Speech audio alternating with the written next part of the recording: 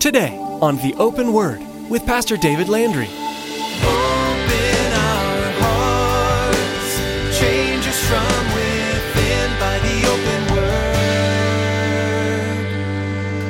Give us ears to hear your truth and eyes to see the needs around us as we draw close to you. May we thirst for the water that your love brings us. Open our hearts, change us from within by the open word.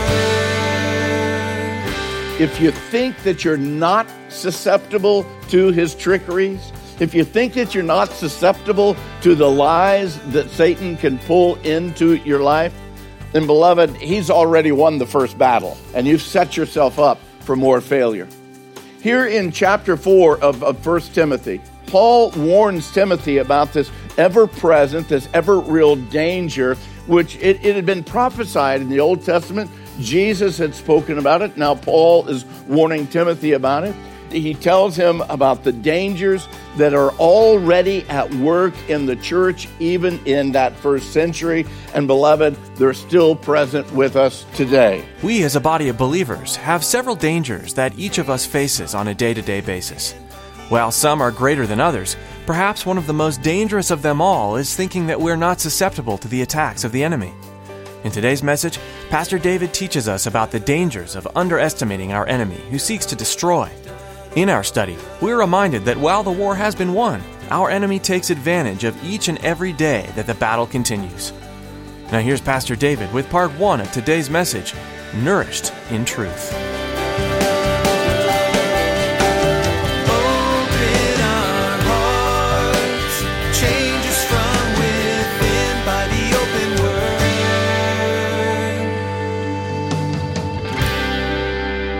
We're in 1 Timothy chapter 4 this morning as we're going through the book of 1 Timothy. I invite you to turn there. As you're turning there, you understand, hopefully you know, if you've been a Christian for very long, that the enemy of God, the very enemy of our souls, the enemy of truth, he has one clear and one distinct purpose, plan, and strategy in mind. Now, the fact is he cannot destroy God, but he can distract his followers. He can distract the followers of God. Satan knows that he cannot destroy the truth, but he also knows that he could supplant the truth with enough lies that people won't come to understand or really know the truth. He also knows that as we have come to Christ, if you know Christ as your Savior, that he cannot destroy your soul. But the fact is, he can lead even a believer to a point in their lives where they become totally ineffective within the kingdom of God. And we need to be aware of those things because he's able to do those things when he brings about false doctrine, when he brings about division or discord within the body of Christ. And he can do that by leading believers into life choices that dishonor Christ and compromises their own testimony of Christ's saving grace within their life. He has these same tricks. It's the same tricks that he's used since the garden. He hasn't learned any new tricks. They're all the old tricks, and he keeps using them. The problem is we continue to fall ourselves victim to these same old tricks. If you think that you're not susceptible to his trickeries, if you think that you're not susceptible to the lies that Satan can pull into your life, then beloved, he's already won the first battle, and you've set yourself up for more failure. Here in chapter 4 of 1 Timothy, Paul warns Timothy about this ever-present, this ever-real danger, which it had been prophesied in the Old Testament. Jesus had spoken about it. Now Paul is warning Timothy about it. He tells him about the dangers that are already at work in the church, even in that first century. And beloved, they're still present with us today. And if we're not aware, if we're not alert, if we're not watching out for these things, we can fall subject to them, and it can bring great havoc and great damage within the church. It can bring great havoc and damage within our own personal lives. 1 Timothy chapter 4, beginning in verse 1. Paul writes to Timothy, he says, "Now the Spirit expressly says that in the latter times some will depart from the faith, giving heed to deceiving spirits and doctrines of demons, speaking lies in hypocrisy, having their own conscience seared with a hot iron, forbidding to marry and commanding to abstain from foods which God created to be received with thanksgiving by those who believe and know the truth. For every creature of God is good, and nothing is to be refused if it is received with thanksgiving. For it is sanctified by the word of God and prayer. If you instruct the brethren in these things, you'll be a good minister of Jesus Christ, nourished in the words of faith and of the good doctrine which you have carefully followed." Thing is, the very first thing we need to realize here is Paul's warning is concerning the last days, the latter times. He says that during those last days, during those latter times, there's going to be a great apostasy. There's going to be a falling away, those that would fall away from the faith. He also says that in those last days, in the latter times, there's going to be this continual rise of false teachers and false prophets. And this it seems to be a reoccurring theme that we see all throughout the letters of the churches. These warnings about the last days, the warnings about these false doctrines that are going to come in, and these false teachers, all throughout our entire New Testament. Now, I'm not going to share with you all of them, but I do want to give you a small sampling of just a few of them to help us to understand that this isn't just a one-time, one-place thing, but again, it is within the entire church. Paul writes, not only here in 1 Timothy, but he also in his second letter to Timothy, Paul warns him in 2 Timothy chapter 3. He says, "But know this, that in the last days," or last times, perilous times will come. For men will be lovers of themselves, lovers of money, boasters, proud blasphemers. Then he goes down in verse 5, having a form of godliness, but denying its power. From such people turn away. In the last days, perilous times are going to come. Then in 2 Thessalonians chapter 2, Paul speaks about the coming of Christ and the revealing of the Antichrist.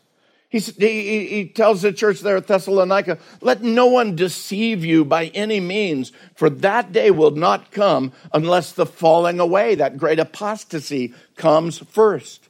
And in this, he speaks about a time where even the faithful are going to fall away from the truth, and they'll begin believing the lie. And many within the church, again, are falling away. They're following after these false teachers and false doctrines, even in Paul's day, and we see it yet today.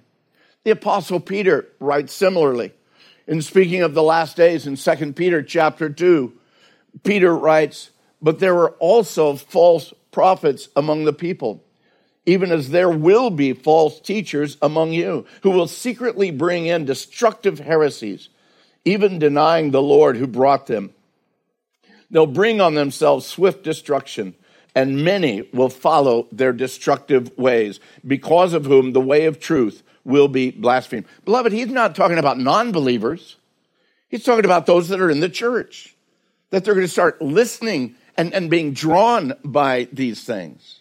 And again, the warning is so clear. The Apostle John, when he's writing to the churches, is 1 John, 2 John, 3 John. In 1 John chapter 2, he says, "Little children, it is the last hour. And as you have heard that Antichrist is coming, even now many Antichrists have come, by which we know that it is the last hour. They went out from us, but they were not of us. For if they had been of us, they would have continued with us. But they went out that they might be made manifest that none of them were of us." Even in John's writings, the warning. Jude, the little letter of Jude, 1 chapter, down in verse 17. Again, a warning about the last days. Jude, verse 17, Jude writes, "But you, beloved, remember the words which were spoken before by the apostles of our Lord Jesus Christ, how they told you that there would be mockers in the last time who would walk according to their own ungodly lusts. These are sensual persons who cause divisions, not having the Spirit."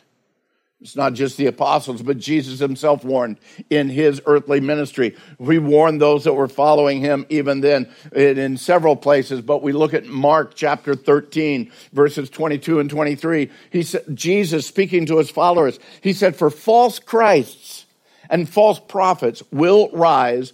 They'll show signs, they'll show wonders to deceive, if possible, even the elect. But take heed. See, I have told you all things beforehand." So why are we hammering on this whole thing of last days and false teachers? Why are we doing this so hard? Because first of all, beloved, it is biblical. You need to understand. It is a warning that we see all throughout the Word of God. And then secondly, I would respond to the fact that if the apostles, if the disciples knew that they were already in the last days, how much more are we in the last of the last days? Now, you may foo-foo that. You may say, "Oh, man, they've been saying that forever." But, beloved, I believe that God's clock continues to tick around. And how long that clock continues, we don't know. But it was a very serious to the disciples, even 2,000 years ago, that they had now entered into the last days. And as the last days continue, here's news for you. It's not going to get any better. I hear a portion of Christianity saying that, what we need to do as the church is, we need to rise up, make everything better. And once everything gets better, then Jesus is going to come. No, that's not within the Word of God. As a matter of fact, the Word of God speaks about the fact that it will get worse and worse before that final day. That doesn't mean that we shouldn't do what we need to be doing. That doesn't mean that we should not be occupying until He comes. No, it's even more of a call for us to take serious our walk in Christ and continue on. In these last days, we need to understand there's going to be a never-ending and this growing rise of false teachings and false prophets. Oh, they sound so good.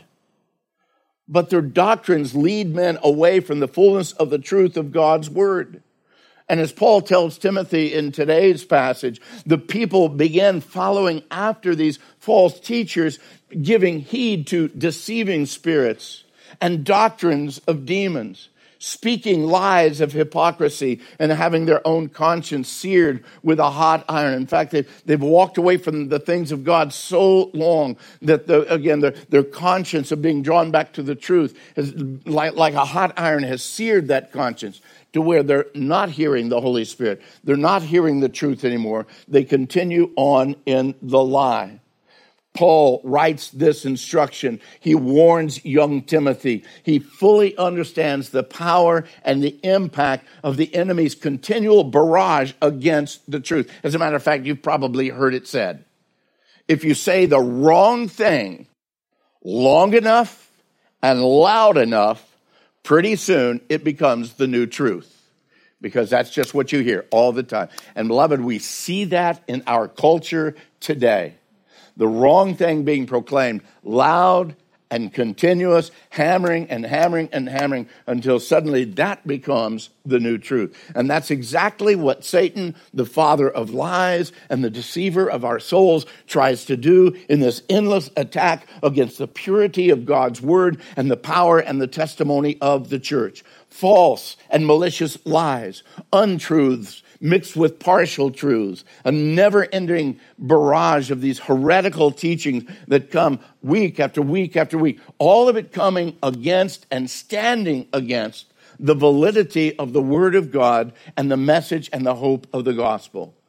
Beloved, when you consider, and you need to be considering, the dangers of the present and of some of the teachings that are coming, yes, even out of what is declared to be the church, it would only be a rational understanding when you consider these things that you and I would be constantly on guard and driven back into the Word of God studying the Word of God, just like the Bereans in Paul's day, where Paul would go and share with them the truth of the gospel. And then Luke tells us in the book of Acts that the Bereans, when they received the Word with all readiness. And then they searched the Scriptures daily to find out whether those things were true or not. You and I, you would think with all the dangers that are there, that we would be that way. And yet today, people come into a church or they listen to a teaching on the television or the radio, and they allow whatever word is taught to be accepted as truth without ever checking the Scriptures themselves to find out whether these things were so. One man has written, it's of vital importance that we, as believers, that we judge teachings and practices by the Word of God in order to determine if the things taught are indeed biblical or if they're something else.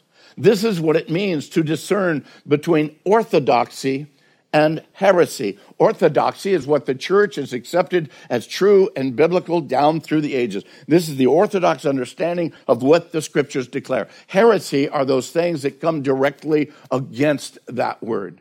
He goes on, he says, after all, while most apparent and or heretical teachings are derived from the Bible, they are not supported by Scripture. You see, most wrong teaching has an element of truth to it.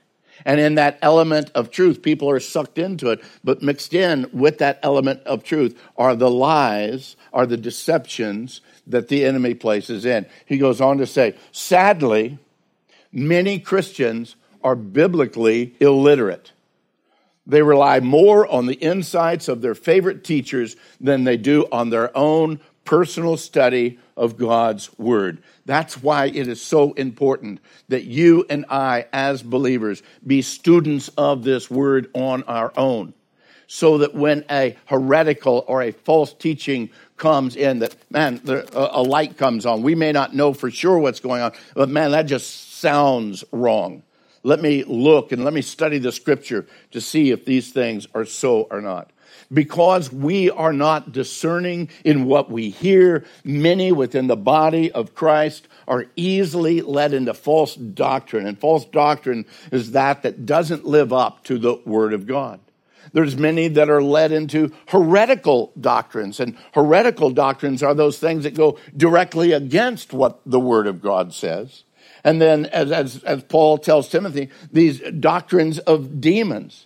Those are the doctrines that seek to totally destroy the truth of God's Word. Why? Jesus didn't really say that. You know, with further study, we understand that that really wasn't Jesus that said that, but that was added, around 200 or so AD. They tried to turn, they tried to pervert, they tried to pull away from what the truth of God's Word is. And beloved, that is happening more and more today in every realm and in way too many places, where people think that they're being nourished by the truth of God's Word. No, they're being watered. The Word of God is being watered down, or it's being literally ripped out of the Bible. Suddenly, the things which God never said, the things which God never commanded, they become the very things that declare or prove my holiness or my righteousness. That's what Paul is telling Timothy here in chapter 4 when he mentions only a couple. He says they're coming on and they're forbidding people to marry. You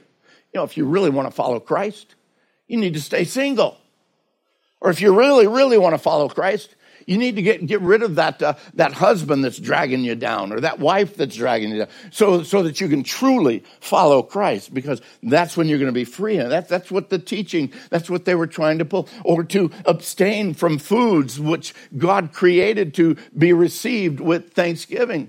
God has given all things, again, to be received with thanksgiving. To come up and say, well, no, you can't eat that because you're a Christian. I beg to pardon, that's not true. That's not what the Word, as a matter of fact, the Word of God gives us great freedom. Barbecued pork ribs, they're good. I tell my vegetarian and vegan friends that, you know, if God didn't want us to eat animals, He wouldn't have made them so tasty. There's nothing that's illegal for us, and yet there are some that are coming into. If you truly are a believer, no, this is what you have to do. And that was happening in the first century. And beloved, that and a multitude of other things are yet happening. Within the church today, there is a host of false doctrines being taught. And all the while, true doctrines are being pushed to the side and denied. We see them taught in mainline denominations. We see them paraded around even in mega churches. We see the lies declared, even in small home groups or small fellowships. It doesn't matter the size. It doesn't matter the denomination. Beloved, it's coming from every area. Even in some seminaries and Christian colleges, they're training the next generation of leaders within the church, and they're allowing these false teachings to come in and to be taught as truth. And basically what we see is deceiving spirits and doctrines of demons, speaking lies in hypocrisy, taking inroads nearly everywhere that they can. They bring into doubt reference to true biblical doctrines, and then they add these new revealed truths. Oh, God has given me a new revelation. A new revelation, and I'm going to share it with the body today. This is a great thing. And suddenly they come up with this thing that's just out of the blue that has nothing to do with the Word of God, and in many cases goes against the Word of God. Anti-biblical and false doctrines. And even casting doubt, the same trick of the enemy from the garden. Oh, is it really important that Jesus was virgin born? I mean, is that really all that important? After all, Jesus came, he lived a good life, and he spoke of Christ. Why would it be important for him to be virgin born? And so they attack, again, the tenets of our faith. Does Jesus, did he really have a bodily resurrection? Or was it just his spirit that rose from the dead? Is it really all that important to believe in a Trinity? That's really what you're trying to say, that God the Father, God the Son, God the Holy Spirit, those three are one. I mean, really, how important is that? We know that there's a Holy Spirit. We know that there's, Jesus. We know that there's God the Father. But do we really need to believe in a Trinity? And so again, they're undermining the truth of God's Word and the orthodox understanding of Christianity from the very first century. The question, can grace alone really save? Is it just the grace of God, or isn't there also something that I need to do and that I need to maintain in my life in order to maintain my salvation?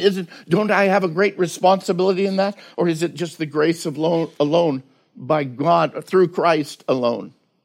All of these things, men like Rob Bell, a former pastor of Mars Hill Bible Church. You would think he's a Bible church. He's going to be preaching from the Bible. But Rob Bell has become, again, a leading proponent of universalism. Universalism is there is no hell.